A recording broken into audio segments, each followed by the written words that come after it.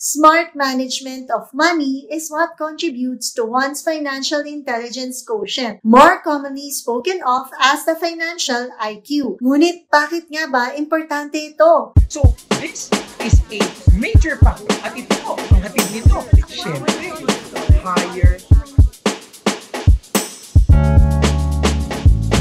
Hi, this is Joe Fernando and I'm from Ranfer Financials. Kamusta po kayo mga ka-RFF? I hope everyone's keeping safe and well. Sa araw po na ito, pag-uusapan natin ng isa sa mga very interesting topics on personal finance, and that is about financial IQ. Ang pagmamanage ng pera sa tamang pamamaraan ay hindi po madali. Money doesn't come by all that easily. Maliban na lang kung ikaw ay nakakatanggap ng mga di mo inaasahang mana or nanalo ka ng malaking halaga sa loto. Smart management of money is what contributes to one's financial intelligence quotient, more commonly spoken of as the financial IQ. With the help of our sources from Paysens and Gandhi, alamin muna natin ano nga ba ang ibig sabihin ng financial IQ. It refers to the ability to make one's money grow by spending wisely, saving, and investing right. Ito ay isang konsepto na ipinakilala sa atin ng very popular at best-selling author na si Mr. Robert Kiyosaki. Financial intelligence is all about using information, one's wisdom, to make the right choices in managing money. Ngunit bakit nga ba importante ito? Ang pagkakaroon po ng mataas na financial IQ ay makakapagbigay ng mga magagandang benepisyo sa atin. While everyone has some basic idea about their finances at kung paano ito i-manage, hindi po kasi lahat ay successful in ensuring that they are great at not just making money, but also saving and multiplying it. At dito po nagiging importante ang financial IQ. So, ano-ano nga ba ang 5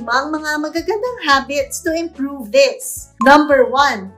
Focusing on savings. Ang pagsisave is one of the, if not the most excellent habits ng mga tao na may mataas na financial IQ. Gaano man po kalaki or gaano rin po kaliit ang kinikita mo, make it a habit to put aside and set aside part of your earnings every month in the form of savings. As a rule of thumb, if you want to build wealth the right way, kailangan nyo pong mag-save ng at least 10 to 20% of your monthly income. Having savings is important at every stage of your life because it also helps you create a fund for your emergencies. And so, number 2 habit is evaluating your spending and planning for your purchases. Kung pakiramdam mo hindi mo na natatrack kung saan napupunta ang mga kinikita mong pera, panahon na para evaluate mo ang mga ginagastos mo. Have the habit of making a list of all your expenses. This is the first step towards a great habit and can be done on a daily, weekly, or even monthly basis. Ito ay makakatulong upang ma-manage mo ang iyong mga finances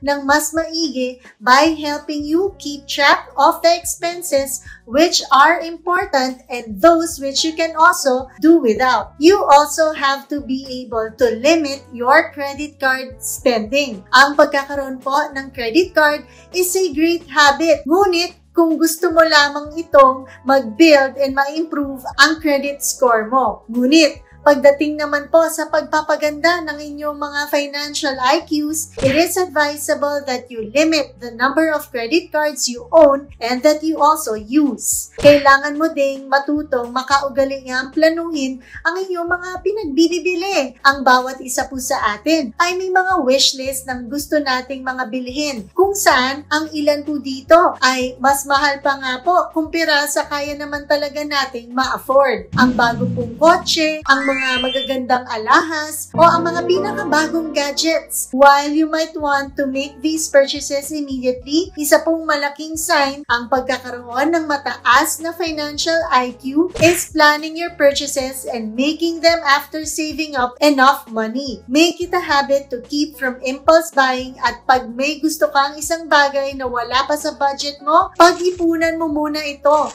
and then buy it without affecting your financial health. Ika nga, practice delayed gratification. And so, number 3 is investing. Ang pag-iipon ng pera ay magandang kaugalian, pero kung gusto mong palaguin ito, kailangan mo ring matutong i-invest ito and make it a habit to cultivate. There are so many ways, there are so many numerous options to invest your money, such as investing in actively managed funds like mutual funds, unit investment trust funds, direct stocks, real estate, businesses, at marami pa pong iba. Number 4 is tracking your net worth. Magandang nalalaman mo kung magkano ang kinikita mo. But it is not enough. Importante din po na malaman mo ang net worth mo, as only keeping track of what you earn will not give you a clear picture. Yung income mo ay maaaring hindi makakapagbigay ng totoong net worth mo kasi hindi po nito masasabi kung ikaw ay lubog na sa utang or kung lumalaki ba ang wealth base mo. Gawin mong habit ang pagiging conscious sa pagpapalaki ng asset base mo kumpara sa mga utang or liabilities mo. And so, last but not the least is taking loans only when absolutely necessary. Sa panahon po ngayon, ang pagbibili ng mga mamahaling bagay ay pinadali na sa tulong ng mga easy payment terms, schemes at loans. Tandaan niyo po to consider a loan only when absolutely necessary and when you think that your income can sufficiently handle the burden of monthly installments. Huwag po tayong mabuhay ng umaasa sa utang lamang. In the end, nothing beats pa rin studying. Ang pagbabasa ng mga magagandang libro, panunood ng mga video na patungkol sa pananalapi ng tulad ng dito po sa aming Ramper Financials YouTube channel, at ang pag-enroll sa mga seminars o kurso na tuturuan ka ng mga konsepto ng tulad sa tamang paghahawak ng pera ay mabisa pa rin pamamaraan upang ma-improve mo ang inyong mga financial IQs. These will not just improve your financial intelligence,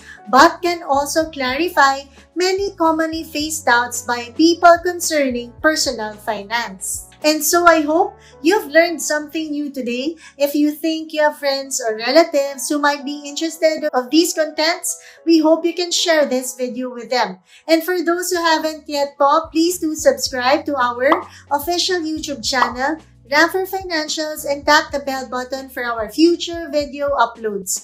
Again, this has been June Fernando saying thank you so much for watching, for all the support, and we'll see you in our next video. Stay safe and God bless.